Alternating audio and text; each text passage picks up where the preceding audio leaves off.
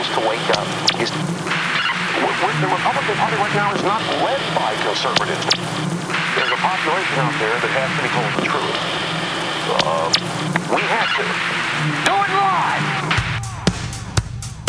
Now, from the left coast, it's another podcast edition of the Peter B. Collins Show. Peter B. is curious, opinionated, and relentless in pursuit of the truth like a honeybee drawn to pollen. He's an independent progressive, ready to sting Republicans and Democrats alike when they deserve it.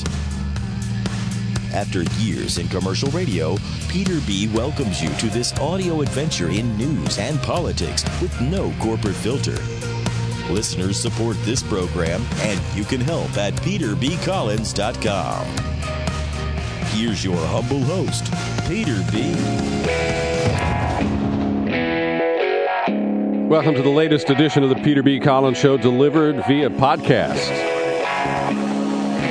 As our pronouncer told us, this program is supported by listeners. I want to thank two at this moment: Dennis Hostetter of Santa Cruz, California, and Joe Carson of Knoxville, Tennessee, hard by the Smoky Mountains in Appalachia there. Wherever you are, however you found this program, I appreciate that you're listening, and if you're able to support it, just go to my website at peterbcollins.com and click on that button that says You Can Help. We have voluntary subscriptions starting as low as $5 a month.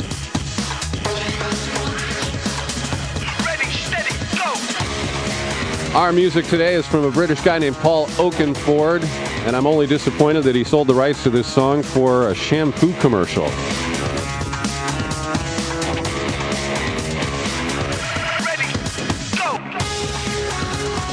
On this program today, two of my favorite internet-based journalists. Brad Friedman will join us in the next segment. He's done incredible reporting work on what we're calling Landro-gate. Now, Mary Landrieu is one of my least favorite members of the United States Senate. But this nut job, wingnut, as Brad likes to call him, named O'Keefe, who is supported by a conservative blogger and apparently on the payroll of this guy Breitbart. Well, we're going to hear more about the cover story they've tried to float about their little adventure in the federal office building in New Orleans and how it relates to the Acorn scandal that was initiated by this guy O'Keefe, and it shows the techniques that he has used, and I hope it will cause people to rethink the way that the Acorn Group was libeled, slandered, and really just unfairly attacked, and then Congress loaded on in a way that's unconscionable. So we'll talk with Brad about that. And one of my other favorite internet-based journalists is Jason Leopold. He's deputy managing editor at truthout.org, and he has done an equally excellent job on the issues related to, finally, the release of the report from the Office of Professional Responsibility. And it's another injustice coming from the Department of Justice. We thought things might change under Obama, but I can't say that they have. Jason, welcome back to our program. Thanks, Peter. Good to be with you. And I do want people to read your report because there's a lot of great detail here. And if you can accept a compliment, Jason, you do a great job of using the freedom of the web, where you're not given column limits and said, well, you got to condense the story to this number of words. Right. Yeah. But likewise, you don't overwrite. You're not a verbose guy who goes on and on and on. So I think you did a great job here. Well, thank you. And I read the story from beginning to end, and I hope that my listeners will as well. Thank you. I appreciate that. In fact, I was actually looking at the story over the weekend, and I realized that it is a lengthy piece. And, my fear is that people would get lost reading it. But I think that, providing this detail and this background, particularly to those who may not have been following it closely, but obviously know the name John Yoo, who is the author of one of the torture memos, and certainly Jay Bybee, at least provide that important bit of background so they know how this transpired. Because, Peter, this is an investigation that was conducted by the Justice Department's Office of Professional Responsibility for 5 years. Or 4 years. It was more than 4 years that this probe went on for, and they wrapped it up in December of 2008. And from what we know, at least from a report published by Newsweek late Friday night, so you can certainly be sure that this was a leak that was planned. That's the way that I look at it, at least. Well, I certainly agree, because this is it was released the last Friday of January. This came after the State of the Union message and all the coverage of that, and then Obama's dramatic appearance before the Republican congressional retreat, which dominated the news cycle Friday and into the weekend. And I don't think it was accidental that this was the moment that the whitewash was released to the public. Right. I don't think so either. And given the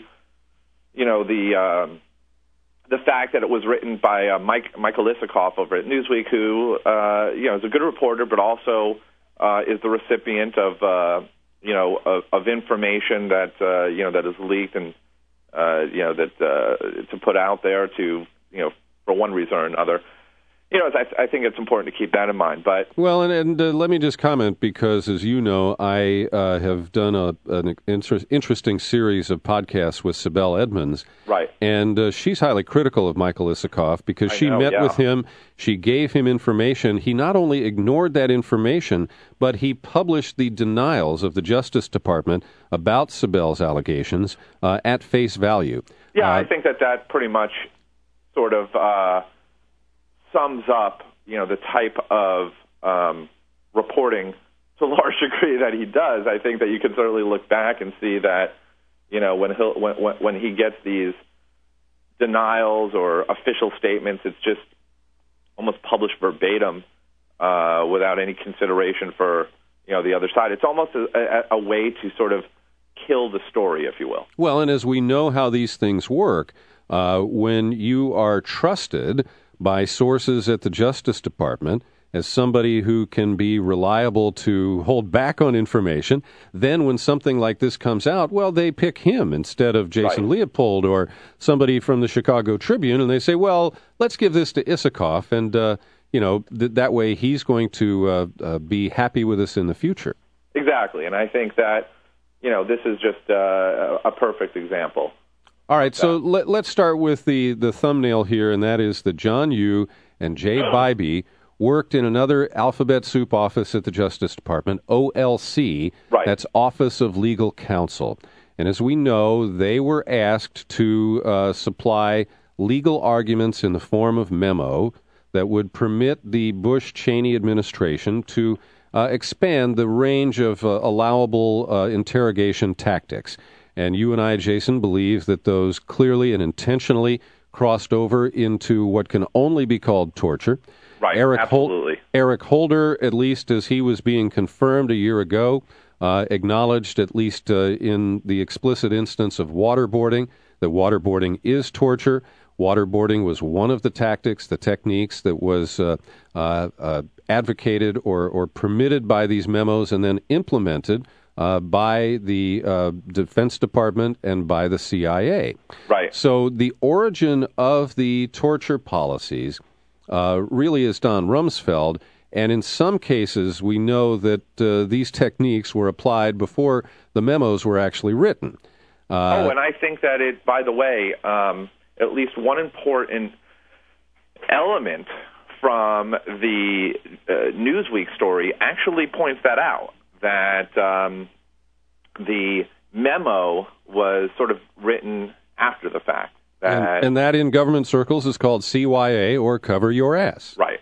I think that it's clear that there was retroactive, I don't even know if you want to call it immunity, but it was written after, the what they called enhanced interrogation techniques were administered to detainees, and that included waterboarding. But beyond that, much more brutal techniques like sleep deprivation slamming detainees into walls, putting them into coffin-like boxes, and sleep deprivation. Let me just say that we're talking about keeping people up or these prisoners up for more than a week at a time.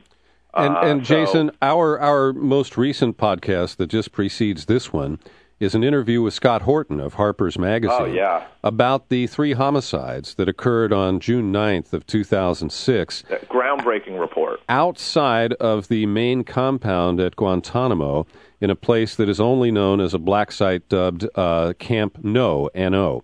Right. And that's because if anybody asks if it exists, you're supposed to say no. We don't have all the facts. We have a lot of information from guards who were on duty that night. I encourage people to listen to the Horton interview. His detailed article will be in the March issue of Harper's Magazine. It's online now at harpers.org. Right. And in it, what we have are homicides that are likely the product of the torture policies. And so this is not just a matter of situations where people were manipulated or physically abused but did not lose their lives.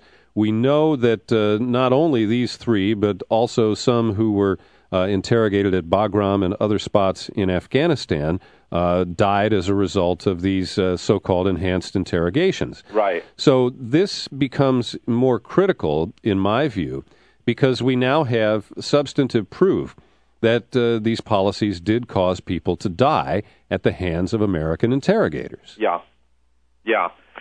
Yeah, and, I think that we have beyond proof. We have, these are war crimes. Let's just face it. This is documentary evidence of war crimes. And, if I could just talk about the OPR report, what stands out is the fact that under the Bush administration, let's start talking about this in a political sense. During the Bush administration, this investigation was launched by the Office of Professional Responsibility into these memos that John Yoo wrote that Jay Bybee signed. Jay Bybee is now an appeals court judge on the Ninth Circuit, and those memos that allowed the CIA to use these enhanced interrogation techniques, is being sort of the pointed to as what sort of led to many of the deaths of detainees in at Guantanamo, Bagram, and other places. And like I said, more than 4 years, this investigation was conducted. It was launched as a result of a tense debate that Jack Goldsmith, who succeeded Jay Bybee at the Office of Legal Counsel, right, had gotten into with Alberto Gonzales. At the time, I believe he was the still White House counsel. Basically, he withdrew these torture memos. He said that he found them to be legally flawed, sloppily written. He withdrew it, and as a result of his complaints and his concerns, this investigation was launched. By the way, I'm getting into some real deep detail here. It was actually launched because John Yoo failed to cite a key legal case, the Supreme Court. The Youngstown decision. Exactly, the Youngstown decision. And in fact, I know that to be the case because in another report released last year by inspectors general of 5 different agencies, it talked about the surveillance program that the warrantless wiretap program that also operated under Bush, and John Yoo played a key part in terms of writing these memos. And it took him to task for actually failing to cite Youngstown, when he gave Bush, or when he said you have the right to basically do whatever you please because you're president of the United States, you're king. And it said that the failure to cite Youngstown was sort of instrumental in the investigation that the Office of Professional Responsibility conducted into these torture memos. So they conducted this investigation 4.5 years. They had thousands upon thousands of emails. They looked at how the torture memos were written.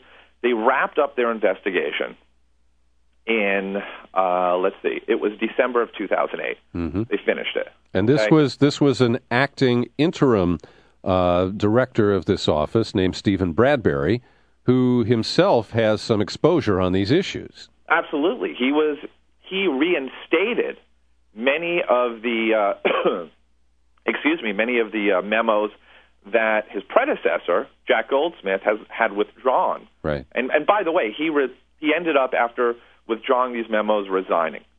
He now is a professor over at Harvard. He's also the author of the book, The Terror Presidency. Mm-hmm. That's Goldsmith, yes. Yes. Mm-hmm. And so anyway, yes, Steve Bradbury was part of this investigation.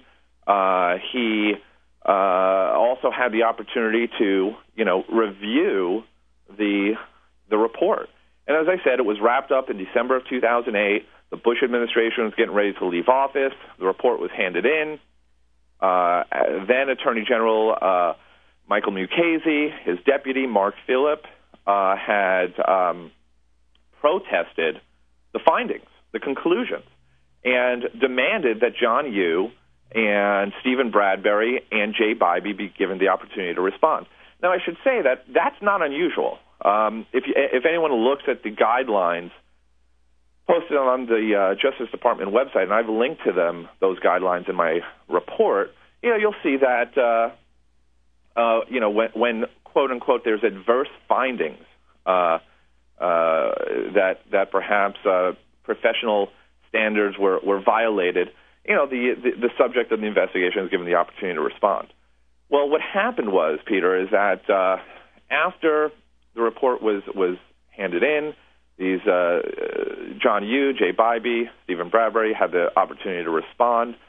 Obama's Justice Department, under Eric Holder, started to conduct the review and make revisions to this report, and based on these findings. And let me just go back for a second.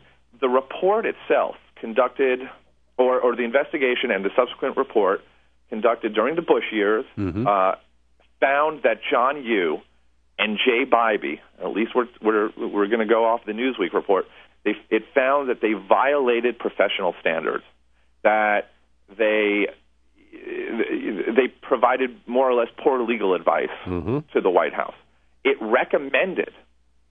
The report recommended a referral to state bar associations, where a review there could have led to the revocation of their law licenses. And in the case of Jay Bybee, could have really, been the next step to impeachment proceedings.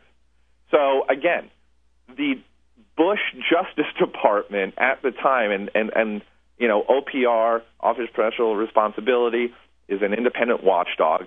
They found that they violated professional standards. Well, the Obama Justice Department has spent the past year with this report in its hands. It started making the revisions. I followed it very closely for the entire year, and going even further back several years while the investigation was taking place as well. And they started watering down some of the conclusions.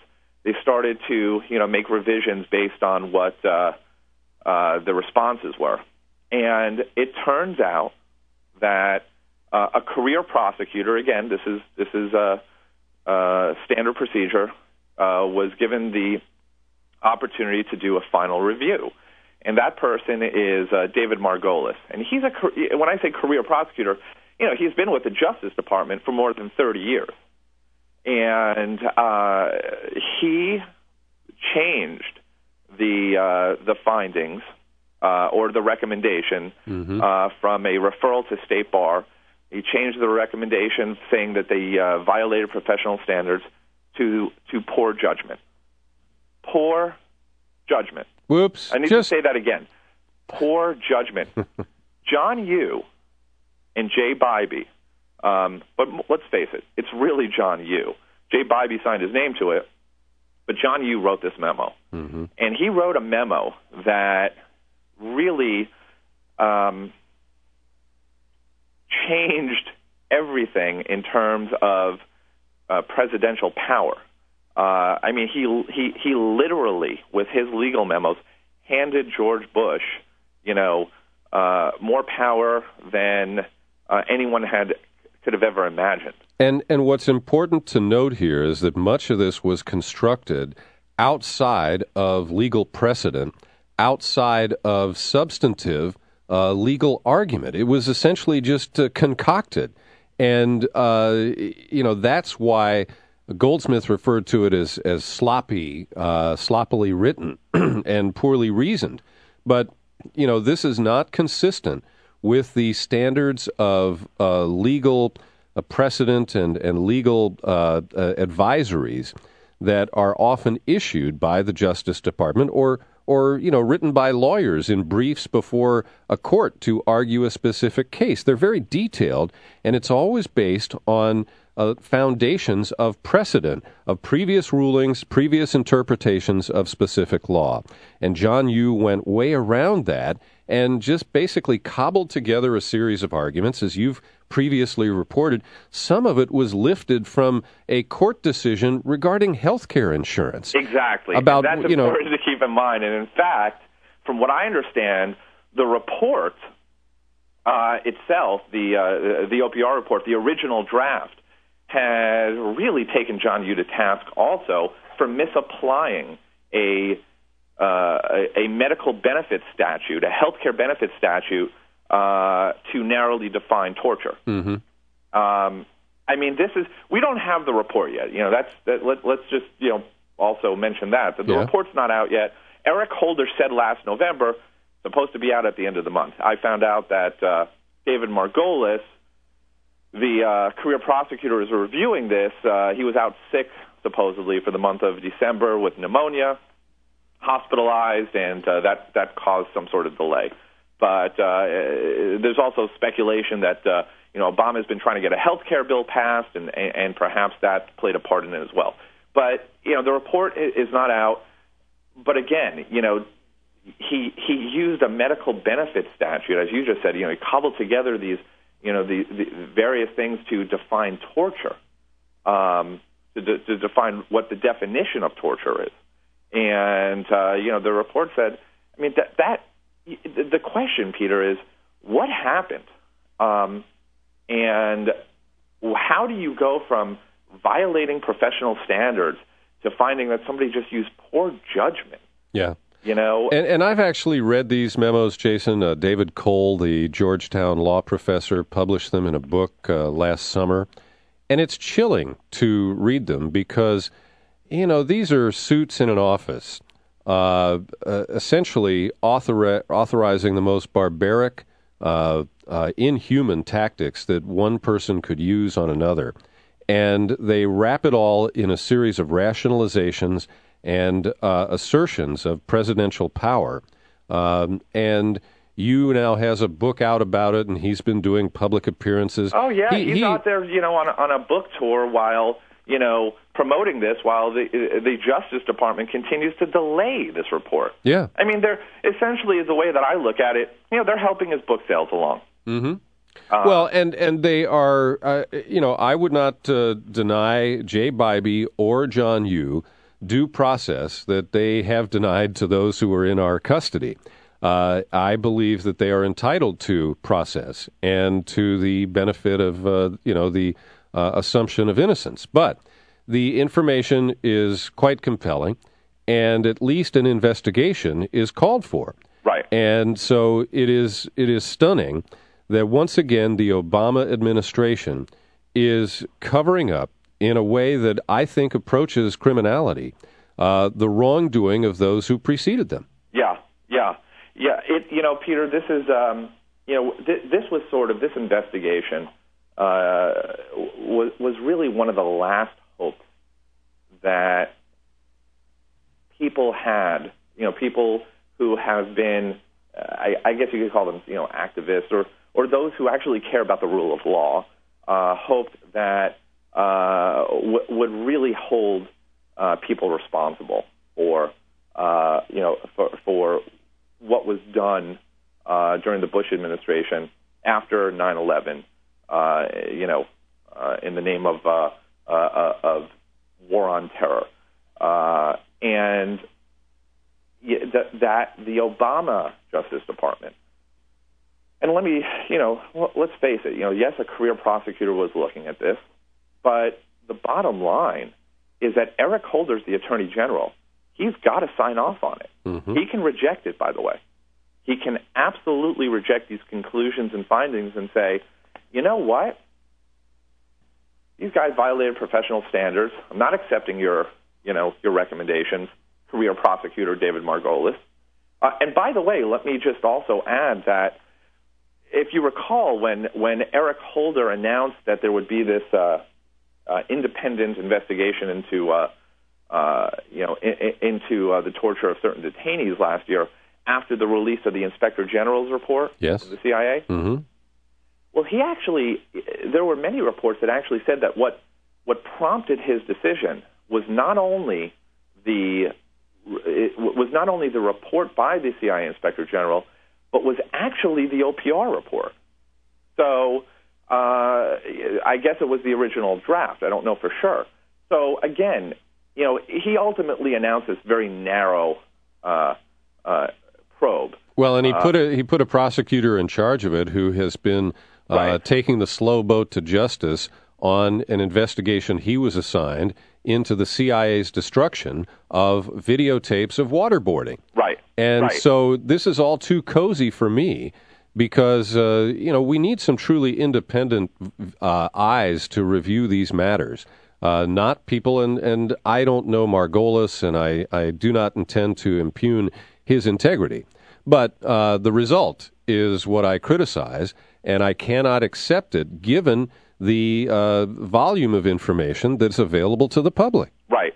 No, and let's face it, that's, again, to me, it appears, and I think that it's safe to say at this point that the Obama administration and the Obama Justice Department has gone above and beyond, has bent over backwards to excuse and sweep under the rug the evidence of war crimes, the fact that laws have been broken in other areas, and simply just do not want this to be an issue. And Jason, I'll just add to that because in my conversation with Scott Horton, he describes his interaction with other Justice Department officials who were investigating the deaths at Guantanamo.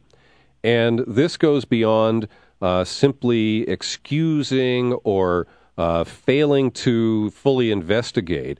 It appears that there's more of an active effort to cover up. Right. And I think that's absolutely true. There's definitely an effort to cover up. And I need to go a little bit further here. I think that what the Obama administration is doing, at least from what we can tell what has transpired over the past year, to me at least, would seem worse than what the Bush administration did. Because here you have, they're presented with the evidence, and they're forced to take action, make a decision.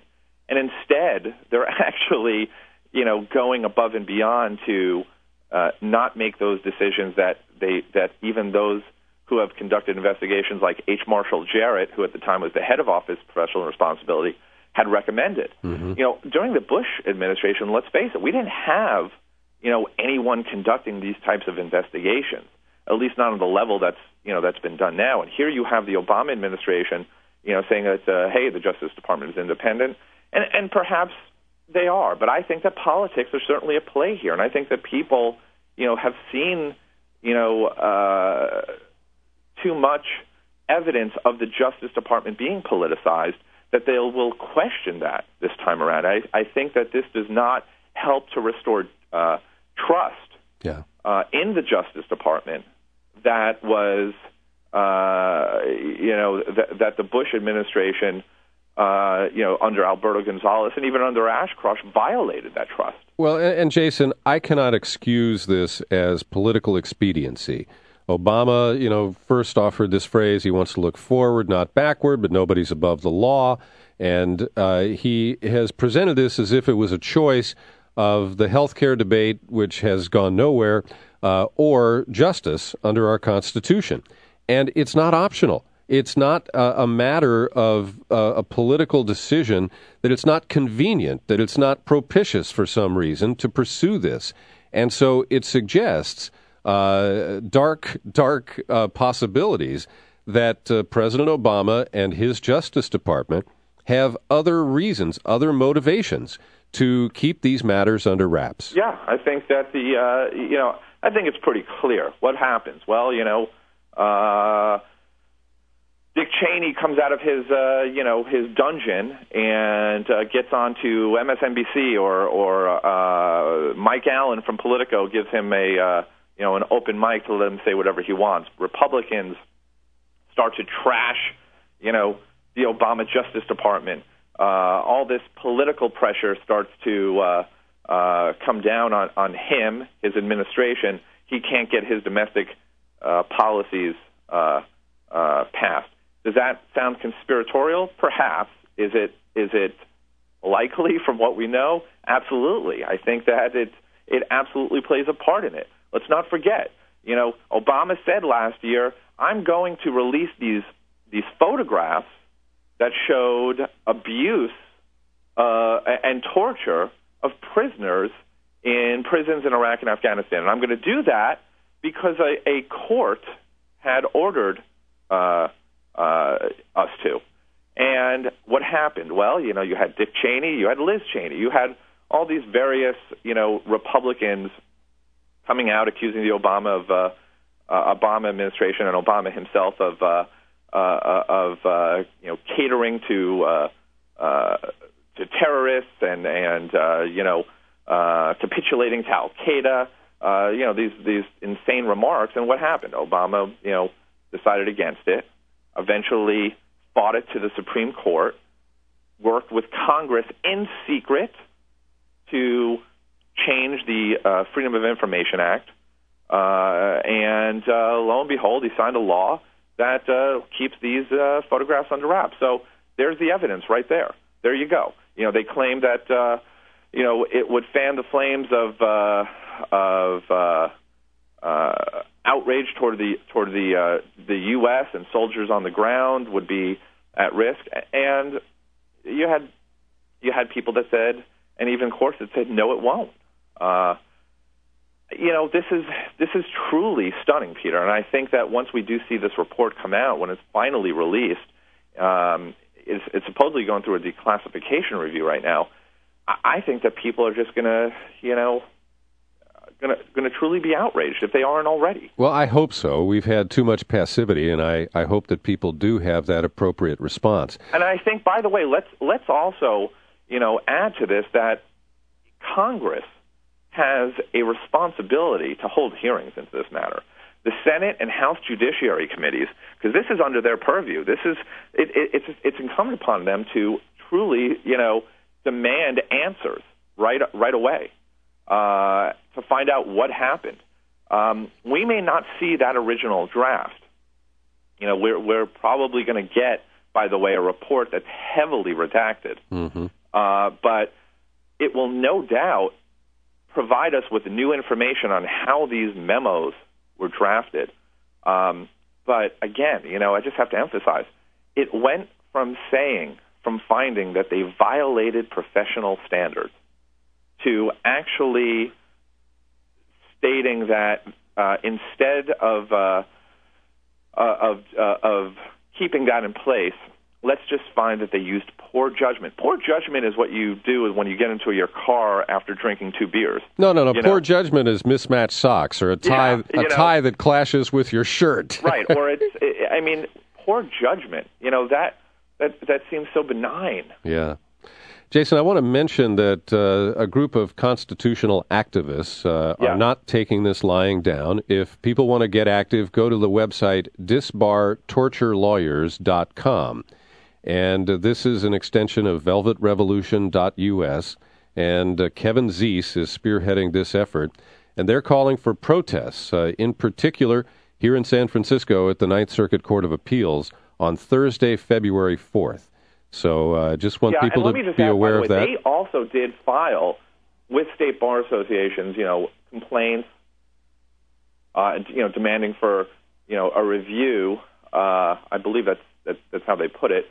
But more or less what the OPR report had originally recommended. So, they're still under scrutiny by BNU. The likelihood is that they will conduct a review. I think what's important to keep in mind, unfortunately, is that the statute of limitations for something like this in Philadelphia, Pennsylvania, has expired. It's only 5 years. So John Yoo... So he could move to Philadelphia and enjoy immunity? Well, that's where he is. I'm sorry, that's where he's registered, or that's where he's got his law license from. Really? He teaches at Berkeley. I guess he doesn't have to practice to teach here. He teaches at Berkeley, but he received his, passed the bar in the state of Pennsylvania. State of Pennsylvania, and by the way, he's also a columnist, which is, people don't realize this, for the Philly Inquirer. He publishes columns there regularly. So the statute of limitations there had already expired. So, this only sort of goes back to, the question of why has this report been delayed for as long as it has? Why were they given ample opportunity to respond as much as they have responded, at least according to what we know? How do you say that somebody, used poor judgment without citing one of the most famous Supreme Court cases, in U.S. history? Well, because it was inconvenient and it wouldn't have supported his assertions. Yes, and that seems clear. But yet here you have, more evidence of sweeping this under the rug, and it's something that I think that Obama is going to suffer from greatly, and I mean from his base. People, I looked at some of the comments attached to this story, and it's truly sad. People have absolutely no faith in their government and in their Justice Department, and I wouldn't say that they're cynical. They just we've just seen for the past decade almost. What has what has taken place under Bush for 8 years and Obama, and I think that now Obama, and it's we're seeing more of the same, and I think to a large degree worse. Well, I fully agree with you, Jason, and I did read some of the comments there, and I encourage people to go to truthout.org and read the article and then some of the responses that readers posted.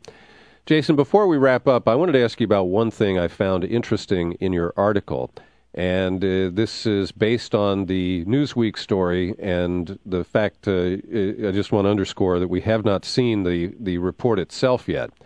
But this basically describes David Addington, who was Dick Cheney's counsel in the vice president's office, and when Scooter Libby took the hit to protect Karl Rove, he moved up to Cheney's chief of staff. He's a combative guy. He was behind the signing statements that Bush used to try to subvert the role of Congress in legislation. He was a very activist and in-your-face kind of guy, working as Cheney's point man to propel the expansion of presidential power. And in your article, you're noting here that there was a back and forth. Michael Chertoff, who was heading the criminal division at the Justice Department, declined to approve a CIA request for essentially immunity for any of its officers who tortured people.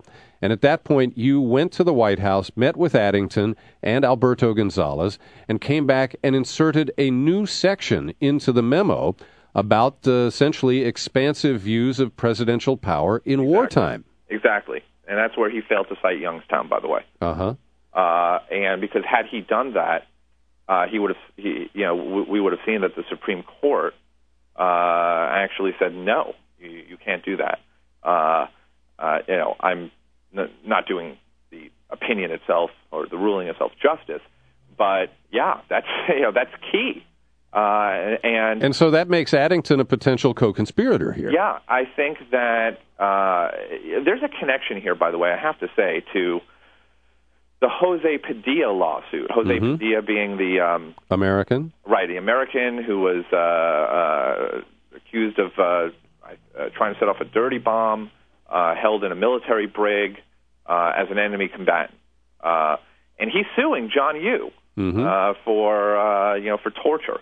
Or because he said he suffered torture as a direct result of John Yoo's memos. And, one of the things the Justice Department had defended John Yoo until John Yoo decided to get his own attorney. And one of the reasons for that was that or at least it's been speculated by legal scholars, is that John Yoo may call David Addington as a witness if this ever gets to trial. And the Justice Department did not want to, defend, John Yoo in basically, being able to call these various people from the Bush administration to testify. David Addington was specifically named as one of those people. So, and by the way, this Padilla lawsuit is continuing, and the Justice Department, I should mention, about a month ago, in one of its filings, and again, here's another example, Peter, if I can just mention this, is that, as I said, last year, the Justice Department withdrew from representing John Yoo in this case. But late last year, they submitted a friend of the court brief in arguing why this lawsuit should be dismissed. This is, again, just another example of what is going on with the Obama Justice Department. I mean, they didn't need to do that. Okay, this is a friend of the court brief. They went and basically argued this case should be dismissed. One of the reasons they said is because we have a watchdog, the Office of Professional Responsibility, that conducted an investigation and is capable of administering punishment, for bad lawyering. Well, we know that that's not going to happen now.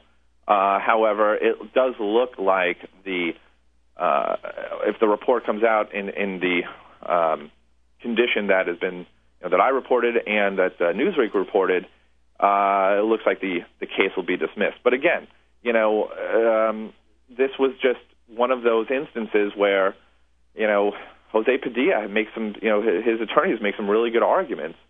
In terms of saying how John Yoo just cooked up this theory, this legal theory, which led to the torture of an American, no less. Well, he's a cut and paste legal scholar. Yeah, that's the best way I can put it. Jason, thank you for your excellent reporting, great commentary here today. And if you'd like to link to this podcast at truthout.org, feel free to do that. Thank you, Peter. Great to talk with you. You too. The Peter B. Collins Show is sponsored by the Organic Wine Company. News coming soon about how you can join the Organic Wine Club here at the Peter B. Collins Show. Click on the link on my homepage right now at peterbcollins.com for a special introductory offer to the fine world of organic wine.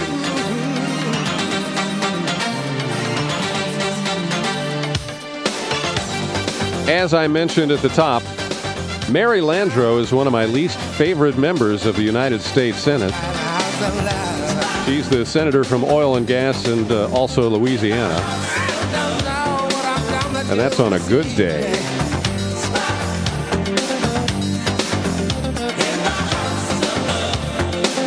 And so why, oh why, did James O'Keefe decide that Mary Landrieu was the legislator to go after over what he viewed as sellouts in the health care reform arguments in the Senate? I mean, Ben Nelson of Nebraska had a sweetheart deal, and Harry Reid of Nevada has a sweetheart deal, and Joey Lieberman was trying to cut his sweetheart deal.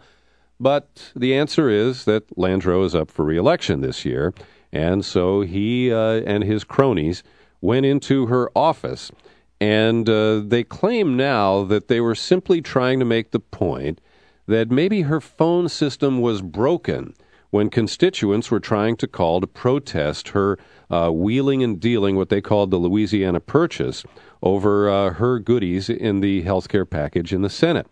We turn to citizen journalist Brad Friedman, who's doing a great job on this story, among others, at bradblog.com. Brad, always good to have you on the program. Always good to be back, sir, particularly when we get to talk about these right-wing, phony acorn liars. Well, and I want to offer you a compliment, and it's similar to what I said to Jason Leopold, who appeared in the preceding segment, and that is you use the web really well, and you write stories that are as long as they need to be, not stories to fit a news hole or, given a word count that an editor might give you. And I have to say, in an email last night, I complimented you, but some of your turn of the phrase is really stellar. And so as we discuss this story, I don't want it to be a substitute. I want everyone who's listening to this to go to bradblog.com and read it for yourself, because it's not only great reportage, but I think it's extremely well written, and I just give you high marks for it, Brad. You're very kind. I'll take it. And also they should note that it is your 6th birthday at bradblog.com, and there are ways that people can celebrate that. Read it on the homepage when you get there. So this guy O'Keefe came to attention last summer, when he released these highly edited videotapes that showed him and a young lady whose butt was hanging out going into Acorn offices at different locations around the country. And they've never released the full videotapes. Independent analysis has shown that the tapes were doctored, that voiceovers were used to advance a certain narrative that O'Keefe had in mind that was highly critical or embarrassing to Acorn, as he and this girl posed as a pimp and a hoe, and were getting advice on how they could file their taxes and avoid getting caught. And some of these people were sucked into it. Others were suspicious and called the cops. But the net effect was that Congress rolled over because a few Republicans made charges about this, and they passed a remarkable bill with incredible Democratic support that was highly critical of Acorn and attempted to cut off their federal funding. That has since been stymied by a federal judge, but the onus remains on Acorn, which has had to scale back its operations in many cities. So fast forward to this recent event in New Orleans, and let me ask you to take over the narrative. This James O'Keefe and 3 of his buddies, all in their early to mid-20s, showed up at Mary Landrieu's office. Yeah, and actually, before I hit what happened down there in Louisiana and that particular scam, let me just hit a few points in your summary there, okay, which are actually somewhat misleading in that they're based on the conventional wisdom about this case and about the Acorn case, but a lot of it is just out and out incorrect or misleading. For a start, James O'Keefe did not release those videotapes. Mm-hmm. A GOP operative, scam artist, propagandist by the name of Andrew Breitbart, who used to work for Matt Drudge, he released those tapes, and the reason why his releasing those tapes, or at least some of them, is important will probably be clear in a minute or two. So I just want to make sure that folks know it was Breitbart who released O'Keefe's tape. Secondly, O'Keefe and Hannah Giles, you described that they dressed up as a hoe and a pimp and a hoe, mm-hmm, and went into these offices. In fact, she was dressed up as a prostitute. He was dressed as a conservative college student, even represented himself in some of the offices as a potential congressional candidate. The shots that you and I and Fox News and CNN and MSNBC and everyone else saw of O'Keefe dressed up as a pimp were phony. They were put in afterwards. O'Keefe never went into those offices dressed as a pimp. Mm-hmm. Those were inserted later on. And a lot of people looked at those and said, God, how stupid this Acorn group must be that they would think that this guy was a pimp. Well, they didn't think that because he never represented himself that way. In fact, they had told the Acorn workers that that she was working for someone else, an abusive pimp, and that he was there to save her, get her out of the house, and rescue all of these underage children that were supposedly involved in this phony prostitution ring. Mm-hmm. So, I mean, the entire thing from the jump was a scam, and it was never reported that way. It was reported quite the opposite. 2 independent reports later on came out in over the holidays, back in December or so. One of them from the Congressional Research Service, another from the former Massachusetts Attorney General, Scott Harshbarger. And Harshbarger writes, quote, "No evidence that action, illegal or otherwise, was taken by any Acorn employee on behalf of the videographers." He's talking about O'Keefe and Giles there. Mm-hmm. You know, this was all a whole bunch of nothing. The Democrats should be ashamed of themselves for falling for this scam, for passing this bill that defunded Acorn when, in fact, these other government contractors have defrauded the government, admitted defrauding the government to billions of dollars. Many of them are even on trial for doing things like killing our troops in Iraq and Afghanistan, and yet they continue to receive more funding in a day than Acorn has received in their lifetime.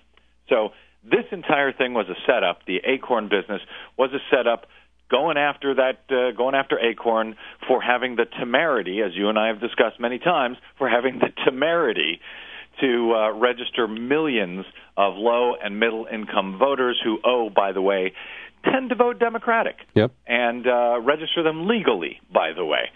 Well, and one of the tricks that was used that you have disclosed to us in the past, Brad, is that when you are registering voters and somebody fills out a form that is obviously wrong or fraudulent, it is the responsibility of those who are gathering the signatures to turn in that form and report it to the voter, Secretary of State or whoever else is in charge of voter registration in a given jurisdiction. That's right. And so when they properly followed those procedures, and the example that I've heard very often is that somebody signed up Mickey Mouse. Well, they turned in the form that had Mickey Mouse on it, and they said, "Don't file this. This is not true. It's not accurate, and we're doing this as a matter of protocol." They not only turned in the forms as they're required to by law and notified officials about it, they also notified officials about those employees who had created those phony registration forms. The reason we even know about a handful of Acorn's 13,000 employees being taken to task, arrested, whatever it was, for registration fraud is because Acorn themselves told officials about it. So, they were doing their job, and, of course, the thanks that they have is these jerks like Breitbart and O'Keefe go out there and, say there's some sort of criminal organization for what a handful of employees did and for what it was that they turned in. We've used the example before of, an employee who works at Walmart stealing off the shelves and using that as evidence that Walmart themselves are some sort of criminal organization.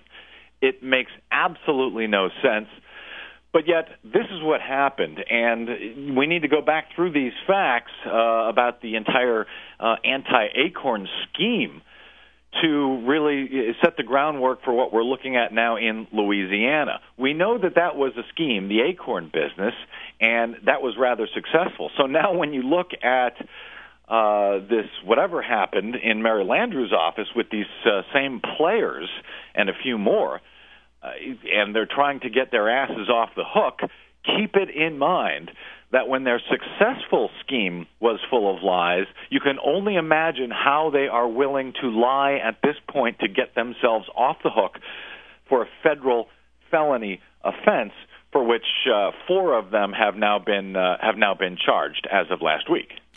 And the one other backstory here that I just want to underscore, and this relates to your beat, Brad, of election protection.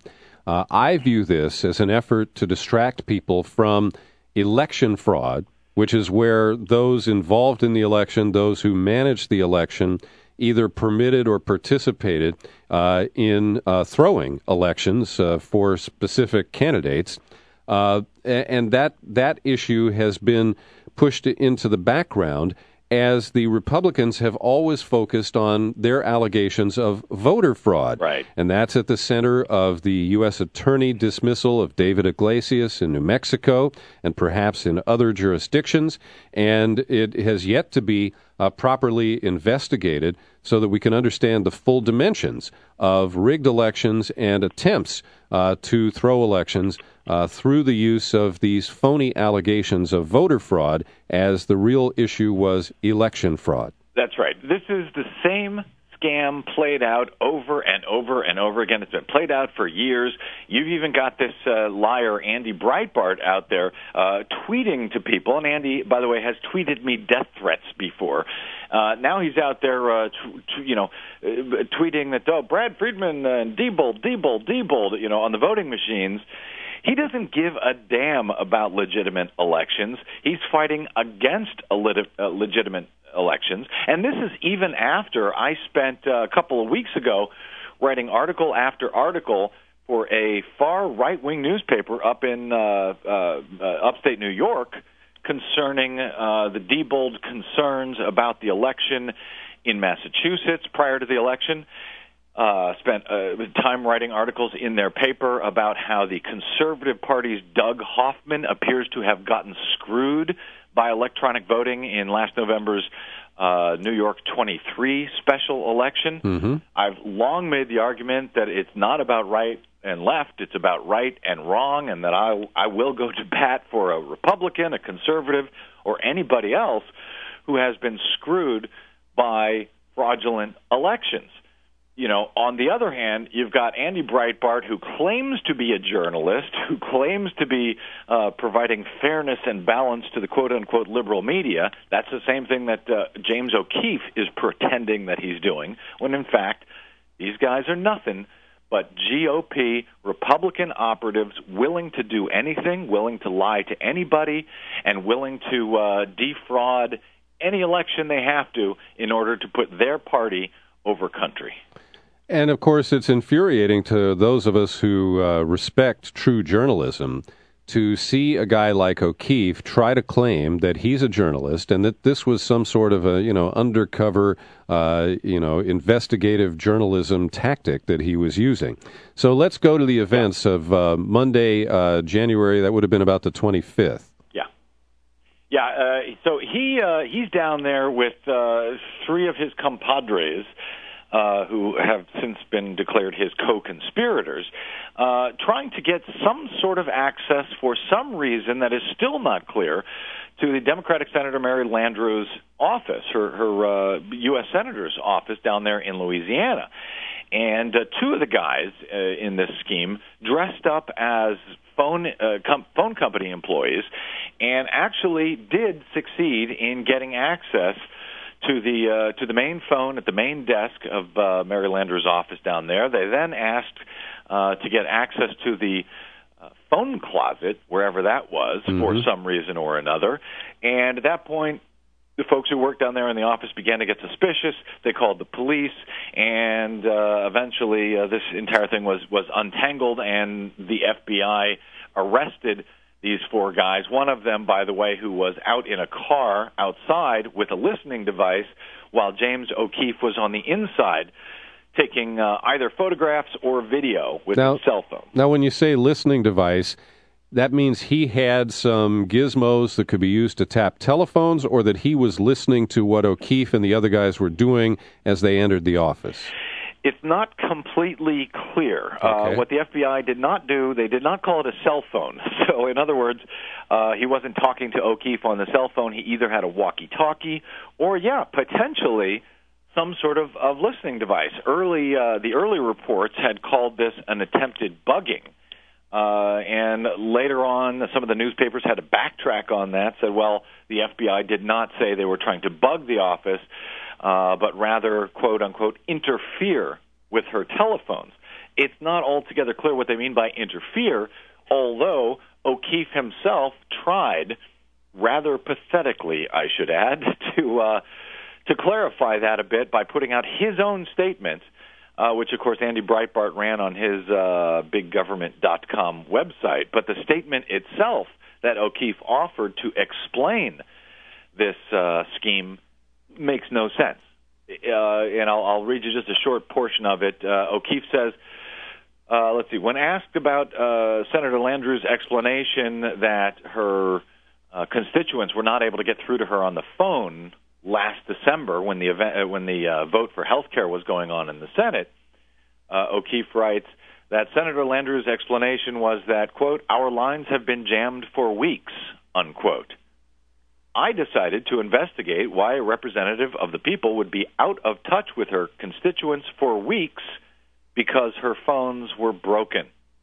Well, she never said that her phones were broken. Mm-hmm. She says that they had been jammed for weeks and that constituents had been calling in and expressing their opinions either for or against the health care bill that they were voting on last December.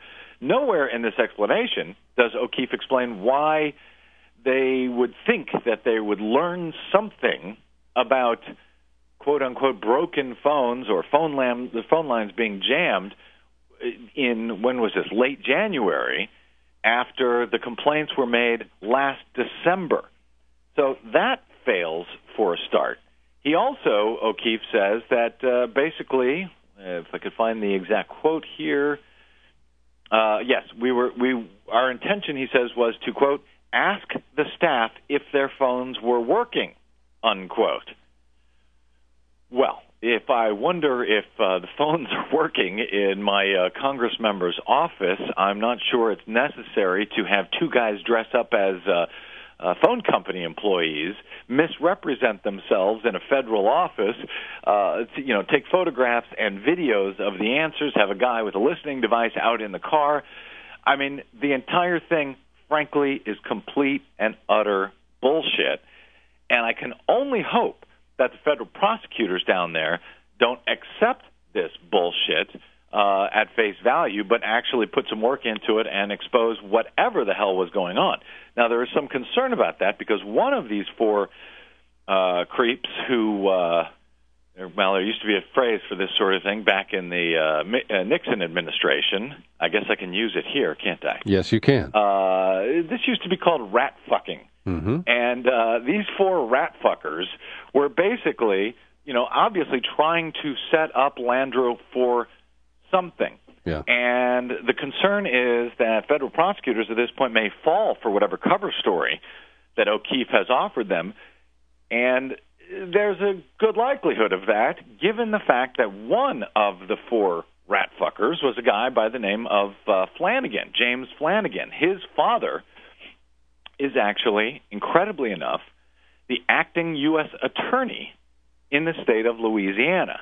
So the very prosecutor's office that is prosecuting these guys is actually led by one of the perp's fathers. Yeah. So it's just unbelievable.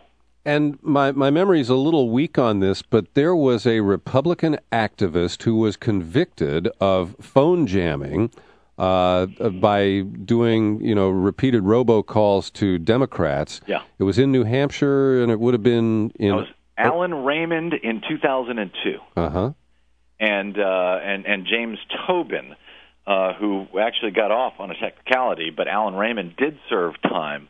The Republican Party obviously has a long and storied history and a very recent history of doing whatever they can to game elections, to tap phones, to jam phones, whatever they need to do. And this just seems to be, to me, another in a line of doing exactly that. Mm-hmm. Now, Brad, there's another little interesting detail here. Wasn't the original complaint about jammed phone lines related to the senator's office in Baton Rouge, not New Orleans? Yeah, there is some confusion about that.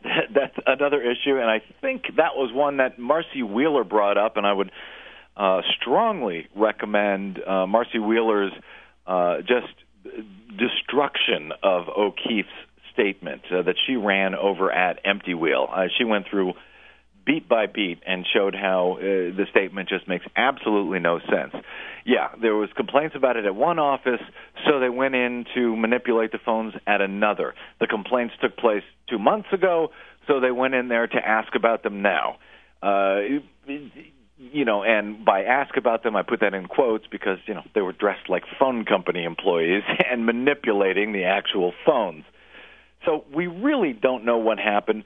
There is one question after another that remains out there. And for me, one of the biggest ones, Andrew Breitbart, who released those Acorn tapes, as we discussed earlier, admitted on the night that O'Keefe was arrested that O'Keefe is actually an employee of his, that he pays him, quote, a fair salary.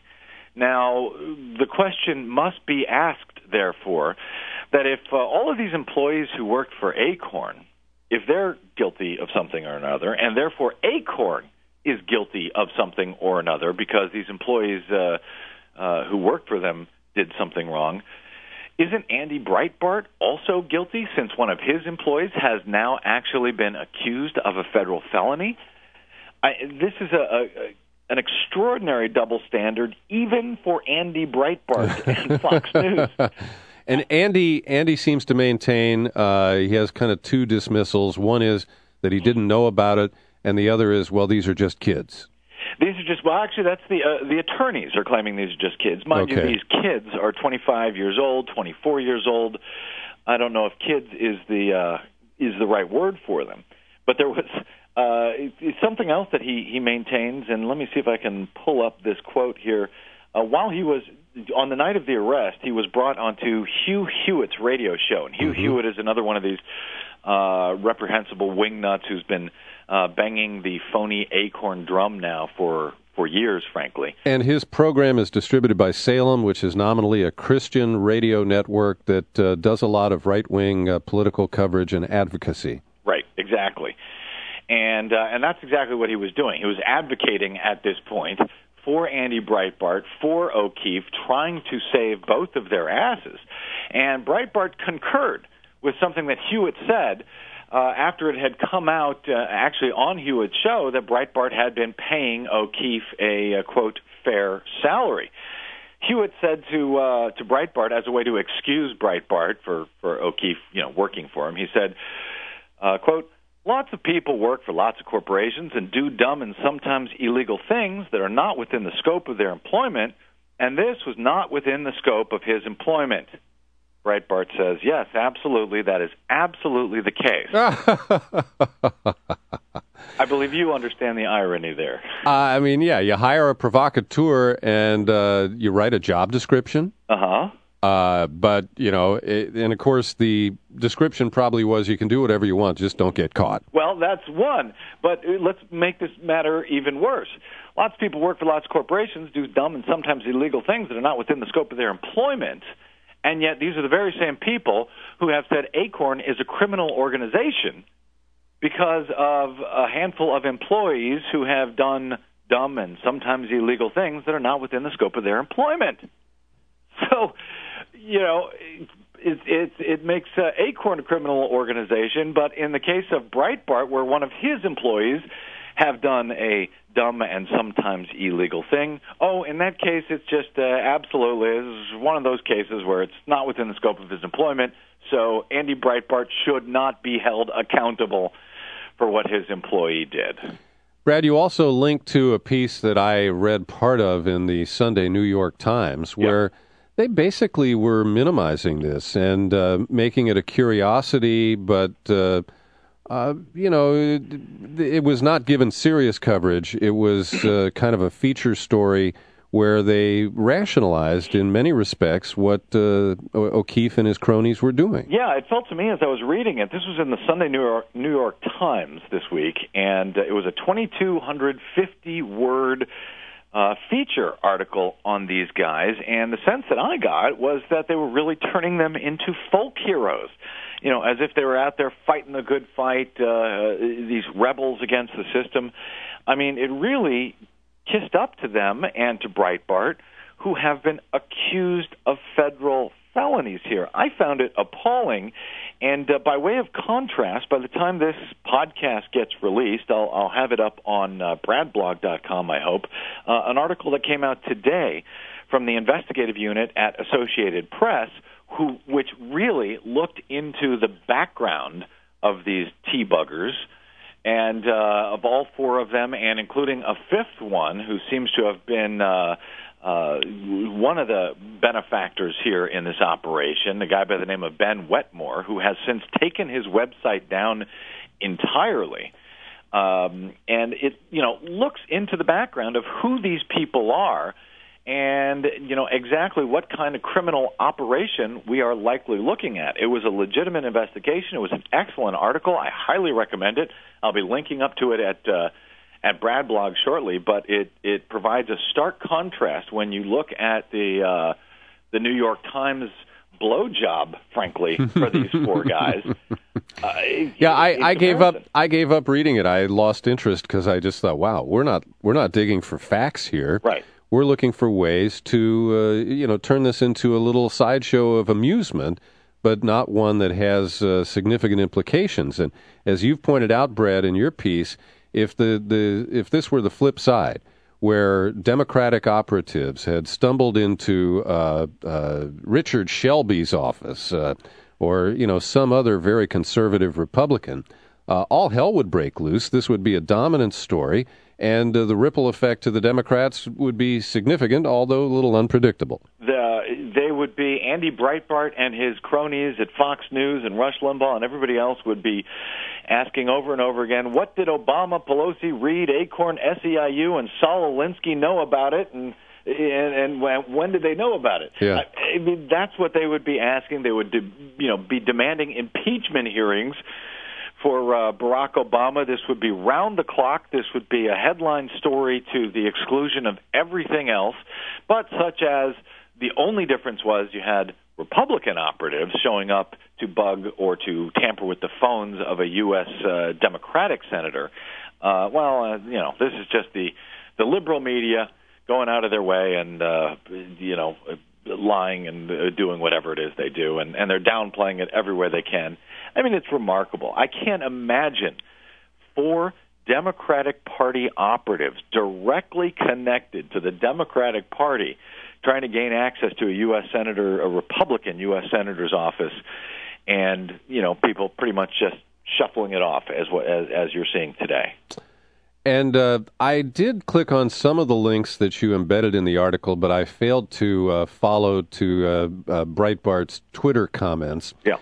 And people can do that for themselves, and I'll ask you in a second if there's anything interesting there. But your money quote in this article is this one: Breitbart's recent Twittered attempts at spinning wingnut gold out of his employees' federally felonious straw comes in conjunction with his release on Friday of O'Keefe's first full statement. Well wordsmith, dude. Well, thank you, my friend. Were there any interesting comments in his tweets? No, just lies and so forth. But what was interesting is the tactics themselves. Both he and O'Keefe have now gone on the offensive, perhaps predictably so. They're now attacking the media for covering this story. I mean, it's remarkable. Well, and doesn't O'Keefe say that when we see the video that the government has taken into custody, that it'll all be explained? Yes. This from the guy who refuses to release the full video from all of those Acorn scams that he pulled. Yeah. But somehow he expects the government to release the video that he himself took. So he's going on the offensive. He's saying this is all the liberal media's fault. They're all misreporting the story, and it's outrageous. And I've got about 3 or 4 different tweets of Andy Breitbart's tweets here where he says that O'Keefe should be presumed innocent until proven guilty.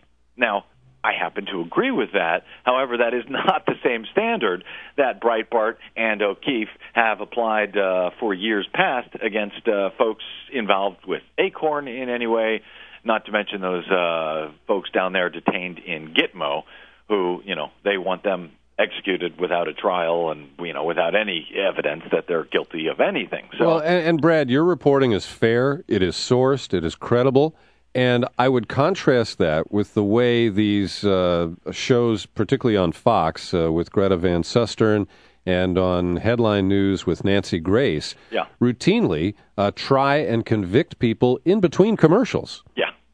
Well, they really do. And look, you want to bring people on there to make the case that somebody broke one law or another, fine. Andy Breitbart want to post James O'Keefe's statement as incredulous as it is, fine. But, how about bringing on Marcy Wheeler from Empty Wheel to respond to it? Because she tears it apart with facts, legal facts. Have me on there to counterbalance these things. You can go out there, you can take videotapes. Perfect example, I think, is a short documentary film that we made back here in Los Angeles a few months ago, where we went out and interviewed these teabaggers who were in the park, who were preparing for this big national teabagging tour. And yes, I use sharp language. Yes, I'm very credulous about what it is that they're trying to say. But I tried to allow them to make their points. Mm-hmm. And if they wanted to look stupid, they could sink themselves. I didn't need to doctor the videotapes. I didn't need to insert stuff. I didn't need to overdub questions for these people so that they appeared to be answering something that they were not asked. That's exactly what James O'Keefe and Andy Breitbart did in their videos. They doctored it. They created it. Whereas if you look at my piece, if these teabaggers look bad, they have only themselves to blame. I went out of my way. As a matter of fact, there was a lot of stuff I did not use because the answers were so ridiculous and the conversations were so ridiculous, it looked as if, I must have purposely manipulated them or set them up. I tried to be fair to these people and let them sink themselves. So there is a place in the new media out there for video, for these sort of video investigative reports, even if you come at it from a particular point of view, but be fair. You don't have to lie. You don't have to set people up. You don't have to do the kind of bullshit, and it is bullshit, that folks like James O'Keefe and Andy Breitbart have been doing.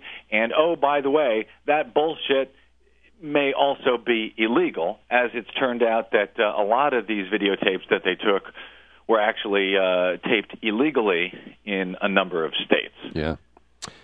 Excellent job, Brad. Anything we ought to cover before we wrap up here? Oh, I'm sure there's more here than we've been able to get across, but I'll point folks to bradblog.com for more. I'll have more today, some questions that Andy Breitbart needs to answer, and I just hope that the media out there, I know you and I will do the job that needs to be done, but I hope that the rest of the media deals with this legitimately, and it's a very troubling situation because I fear this is going to get a lot worse. These guys, James O'Keefe, Andy Breitbart, have become heroes to a lot of these wingnuts out there, and it is in large part because they only tell them one side of the story, even while they're out there telling them that they, unlike everyone else, is providing fair and balanced coverage. It is a hoax, and I hope that people understand that, and I hope they pass on the word about this loud and clear everywhere they can, because I suspect the mainstream media is, once again, going to drop the ball, and the Democrats will run into their foxholes just as soon as they can. Brad Friedman, bradblog.com, celebrating its 6th birthday. Happy birthday, and happy trails, Brad. I'll talk to you again real soon. Thank you. Thanks for joining us for this edition of the Peter B. Collins Show. Happy trails to you until 'Until we meet again. Happy trails.